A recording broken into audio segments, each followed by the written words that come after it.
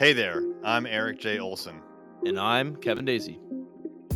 You're listening to the Managing Partners Podcast, where we interview top lawyers about how they're growing their firms. What's happening, everybody? It is Eric J. Olson, and we are doing another live recording of the Managing Partners Podcast. So today, I have Mayor Michael Wilds on the show. Hey, Mayor. Hey, Eric. How are you? Lovely to be here. Good. We'll have to go into how you got that title, but let the audience know a little bit more about you. So I'm going to read your bio. So Michael Wilds is the managing partner with the leading immigration law firm of Wilds and Weinberg, PC. He is an adjunct professor at the Benjamin N. Cardozo. Did I say it right? Yes. Is the managing partner with the leading Benjamin Cardozo School of Law. Okay. I could kind of hear a little bit of feedback there. Yep. And so the School of Law in New York, and teaches business immigration law and externship and part of the field clinic faculty. He's a former federal prosecutor with the United States Attorney's Office in Brooklyn between 1989 and 1993, and author of Safe Haven in America, Battles to Open the Golden Door. Having represented the United States government in immigration proceedings, Michael Wild is a frequent participant on professional panels and commentator on network television. He has also testified on Capitol Hill in connection with anti-terrorism legislation. I bet that was super interesting. Let's talk about that a little. Mr. Wild's boutique law firm specializes exclusively in the practice of U.S. immigration and nationality law. It was established in 1960 by his father, Leon Wilds, whose best known accomplishment was his successful representation of John Lennon in his wildly publicized deportation proceedings. That's super interesting. More than 50 years since its inception, the firm continues to serve a distinguished domestic and international clientele and covers all areas of U.S. immigration law. Some of Michael Wild's recent clients include First Lady Melania Trump, famed artist Sarah Brightman, Lionel Richie, Boy George, and many of the former Miss Universes, as well as soccer icon Pele. Wow, very impressive. Thank you. Michael, and then last but not least, Michael Wilds is also the mayor of Englewood, New Jersey, where he resides. Welcome to the show, Michael. Thank you. It sounds tiring when you listen to it, but thank you. Thank you so much for hosting me, and your reputation precedes yourself, and your viewers should know that I consider this to be a big honor to participate today. Well, that's fantastic. I appreciate that so much. Let's talk about the mayor title. Currently the mayor? Currently the mayor. Just breezed through a primary. The general election is in November. It will be my fourth term, God willing. There's never been a four-term mayor of the city of Englewood, New Jersey. It's a little hamlet, a bedroom community to Wall Street, started in the late 1800s, and it's a real privilege. A city of an extraordinary diverse base and community. I got elected to city council, did 2 terms, then do 2 terms as mayor, took a break for 10 years to become the managing partner of our law practice, and now came back. You're allowed to be a part-time mayor, even though it's a full-time job. So effectively, Eric, I have 2 full-time jobs.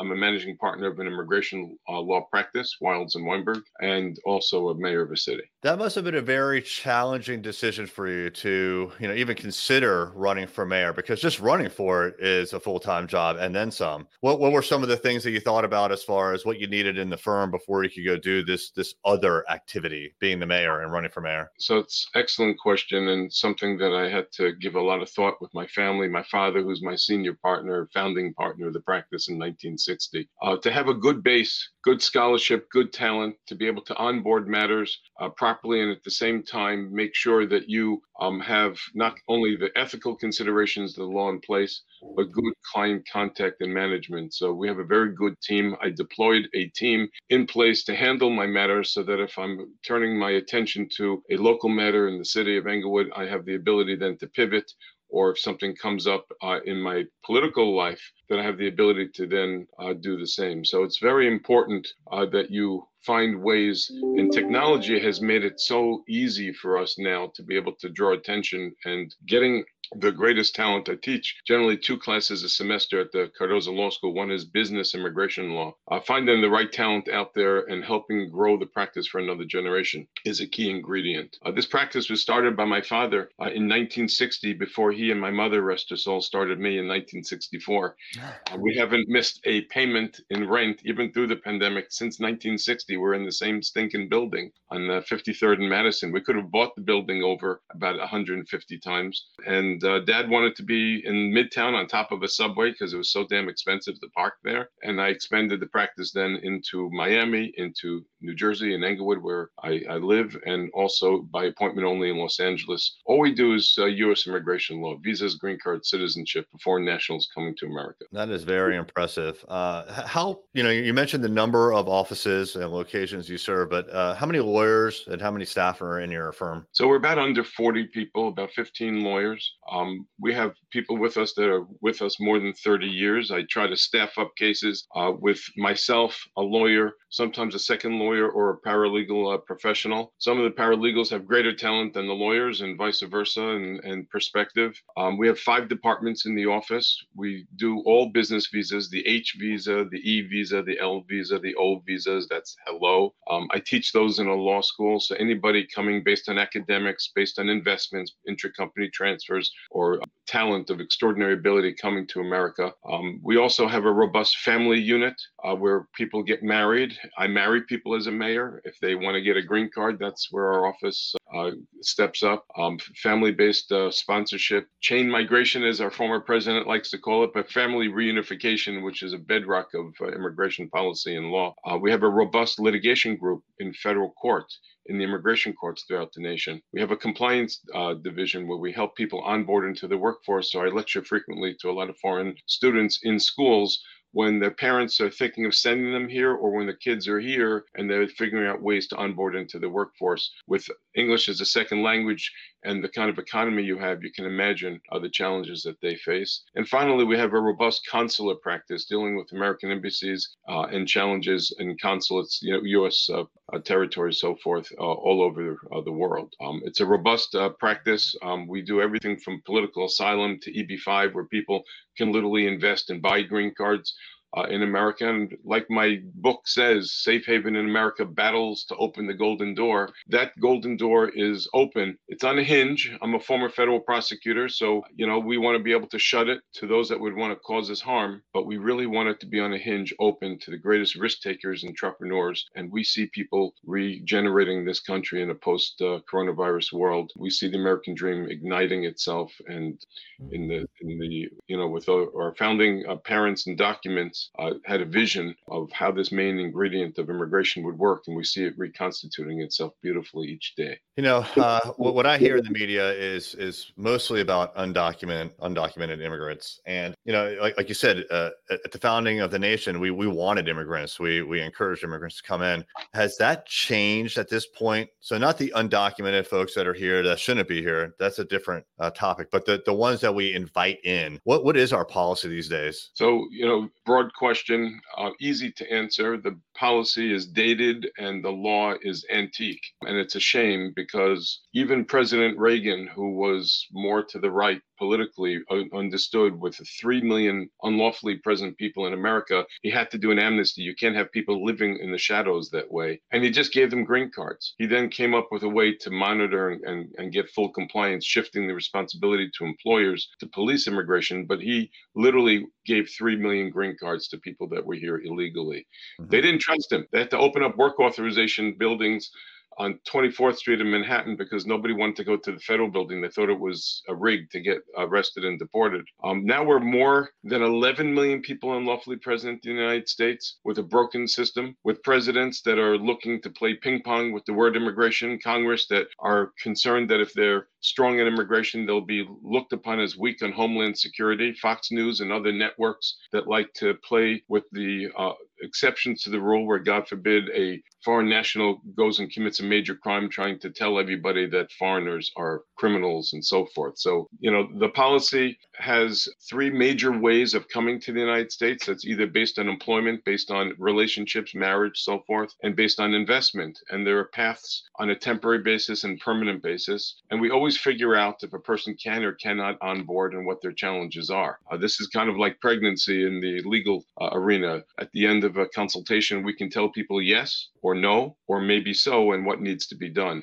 And, I've testified on Capitol Hill in support of anti-terrorism legislation, immigration. My father testified in support of the EB-5, and we've been players with major clients and profiles in major defections and whistleblowers, cooperators, lots of U visas, individuals who are cooperating with law enforcement and intelligence services that we've dealt with and gotten some of our clients through. Human asset intelligence is a specialty of our practice because I'm a former federal prosecutor, and we realized in the war on terrorism that there were a lot of people walking around this country with great intelligence. Our founding parents, Eric, didn't know that there are ways to kind of figure out what it is that they want to take advantage of our immigration system. We had to tighten it up, and immigration lawyers, in all truth, are in a position of trust, and we help shape not only the workforce, but we reunite families, and we're dream makers, and it's a wonderful way to toil in the law. That's fantastic. That sounds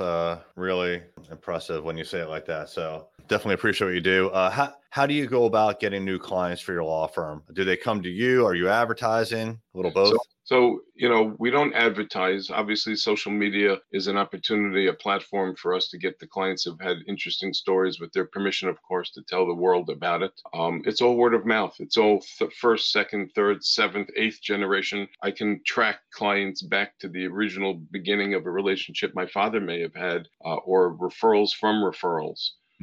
I think the best way to get a client, in all truth, as a managing partner of a practice in Midtown Manhattan, is good results and good relationships. Clients are coming to us not because my dad represented John Lennon or I had the First Lady, Mrs. Trump, as a client, but because of our scholarship, our reputation, our ethical propriety, and good results. And then the relationship has a lot to do with the eye-to-eye contact, even in a Zoom, developing a personality.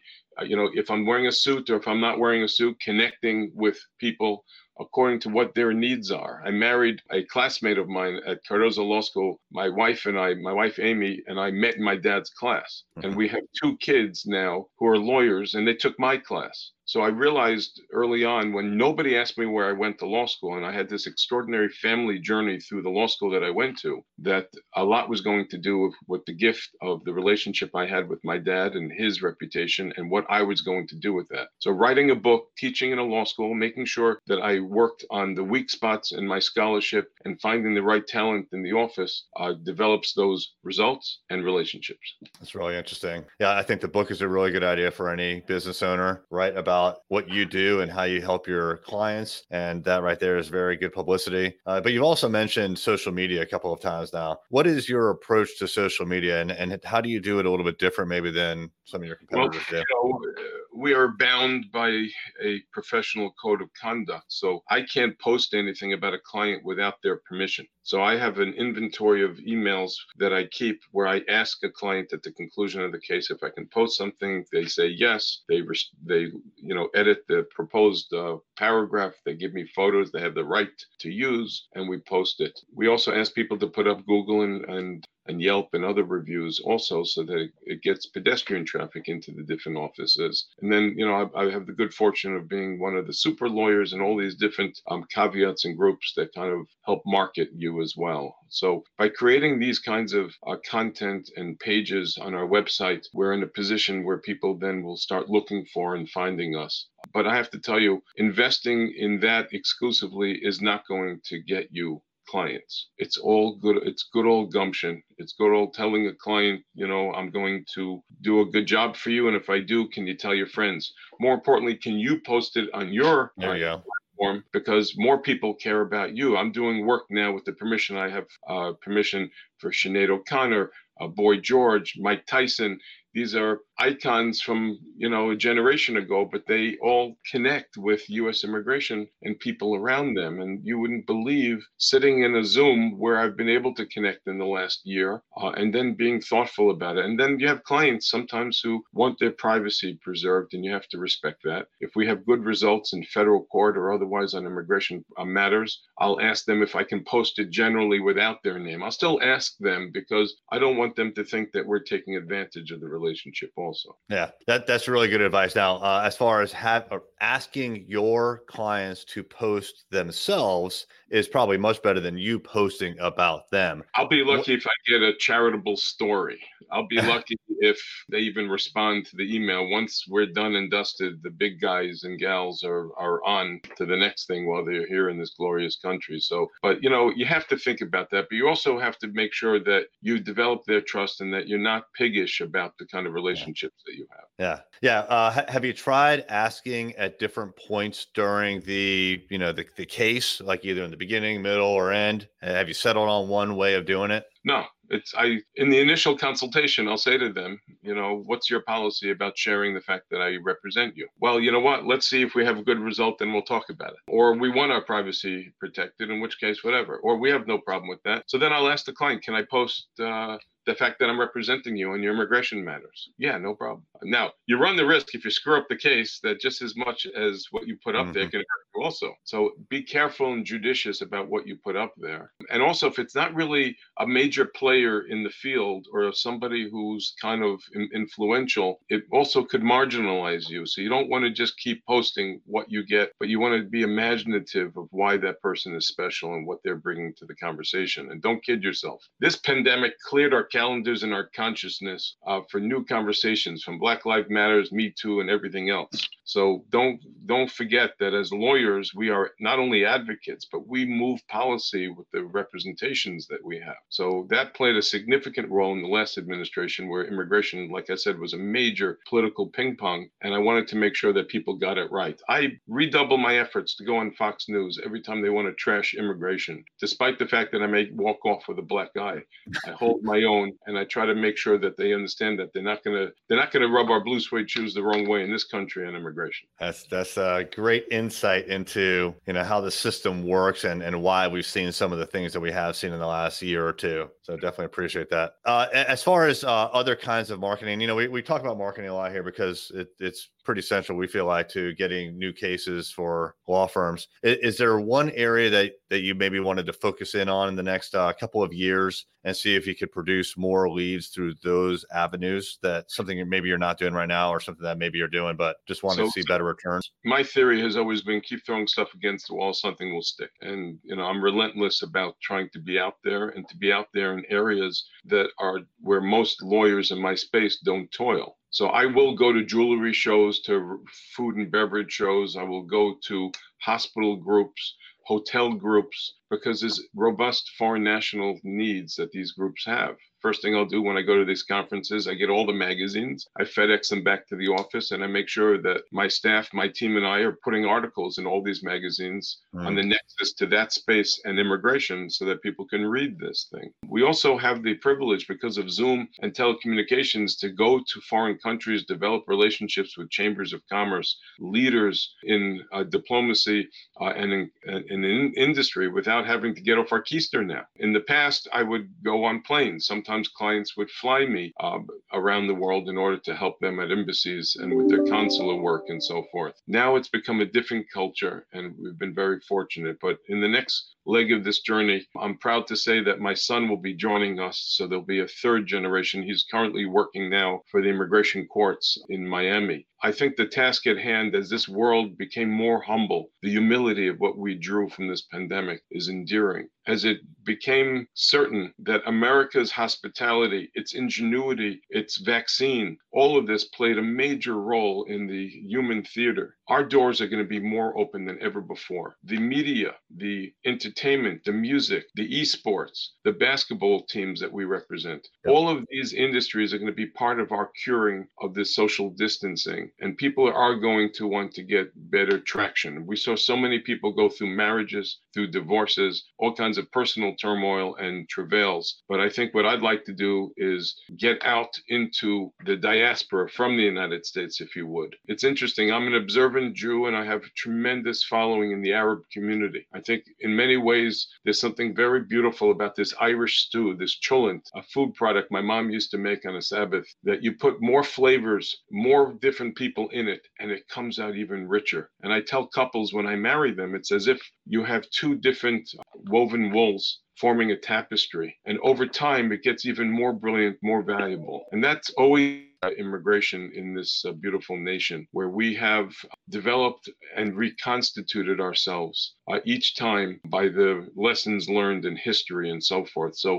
I'd like our firm and our lawyers to be part of not only making history with the clients and the talent we bring in, but going out and showing how special America is and how this next generation will not only take it to the next station, but will actually make it better than we got it from our parents. You know, that is a great counter narrative to the things that I hear all the time coming out of the media. It's just the opposite, right? So the problems with immigration, but the narrative that you spun is just, you know, it's about the benefits and why we have immigration and the fact that it's not a bad thing. And, you know, it's just a completely different counter narrative, and it's very inspiring, and I appreciate it. A little anecdote, Melania Trump called me and said, Michael, go on CNN. I said, why? She goes, I need babysitting. I want my parents to be there so I can do the nation's work, the first lady. And it dawned on me that was just a humble thing. Whatever people thought about the president, the fact is she was eager to make appearances and be someplace, and she wanted to leave her child barren with her parents. So I think people will love and will work harder when they know they can bring family members here. I think the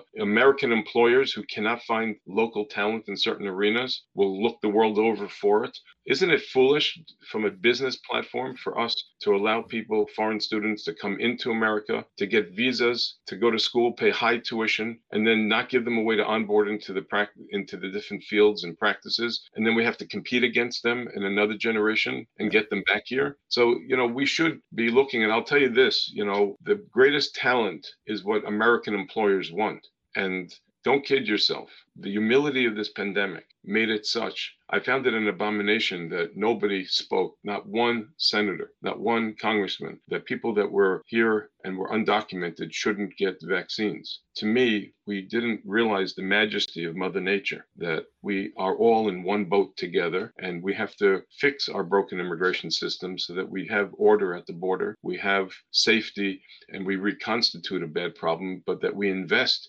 in those 1 million dreamers. I'll end with an anecdote. And you can say I'm a dreamer, but I'm not the only one. That's a song from John Lennon's Imagine song. And Yoko gave us special permission to use the Imagine song as our hold music. My father waged a 5-year battle against the Nixon administration and won the case. And he and John, a scholar and a legend, a dreamer, made the law. And out of the case that my father handled, a president 40-something years later, President Obama, created DACA, Deferred Action for Childhood Arrivals. The scholarship of that law came out of the notion of prosecutorial discretion that my father discovered in the John Lennon case. Now, Dad had no idea who John Lennon was. He was a scholar. He was a lawyer that toiled in the field. He changed the law for one man. And then the two of them discovered a system like a big iceberg that had so much weight behind it that another president 40 years later would do something. That's why he was asked to write a book about the Lennon case when they saw enrollment in law schools were going down. And that's why later on I used his example to kind of add the narrative of what we've developed in the practice after that. But don't kid yourself. You in this field get to deal with dreamers, and you are part of a process of keeping those doors open to the next generation of entrepreneurs, inventions, and everything that our founding parents envisioned. That is great. It's a great story. It's a great journey that you've outlined for us, and I really appreciate it. Mayor Michael, what is a good way for someone to reach out to you if they want to continue the conversation? I have a question for you. Very kind, Derek. You can go to our website, which is wildslaw.com, or my personal email, which is michael@wildslaw.com. Honored to have been here. Thank you for listening. And if any lawyers or clients have issues by all means, feel free to reach out to us. Well, thanks so much, Michael. And if you would like to listen to more episodes like this of the Managing Partners podcast, you can check those out at arraylaw.com/podcast. And if you are a managing partner and you are social media savvy or want some help, kind of like Mayor Michael with his social media, you should have seen him taking screenshots before this. You can go to arraylaw.com and find out more about what my company, Array Digital, does for law firms just like yours. Thanks so much, Michael. Pleasure, Eric. Thank you.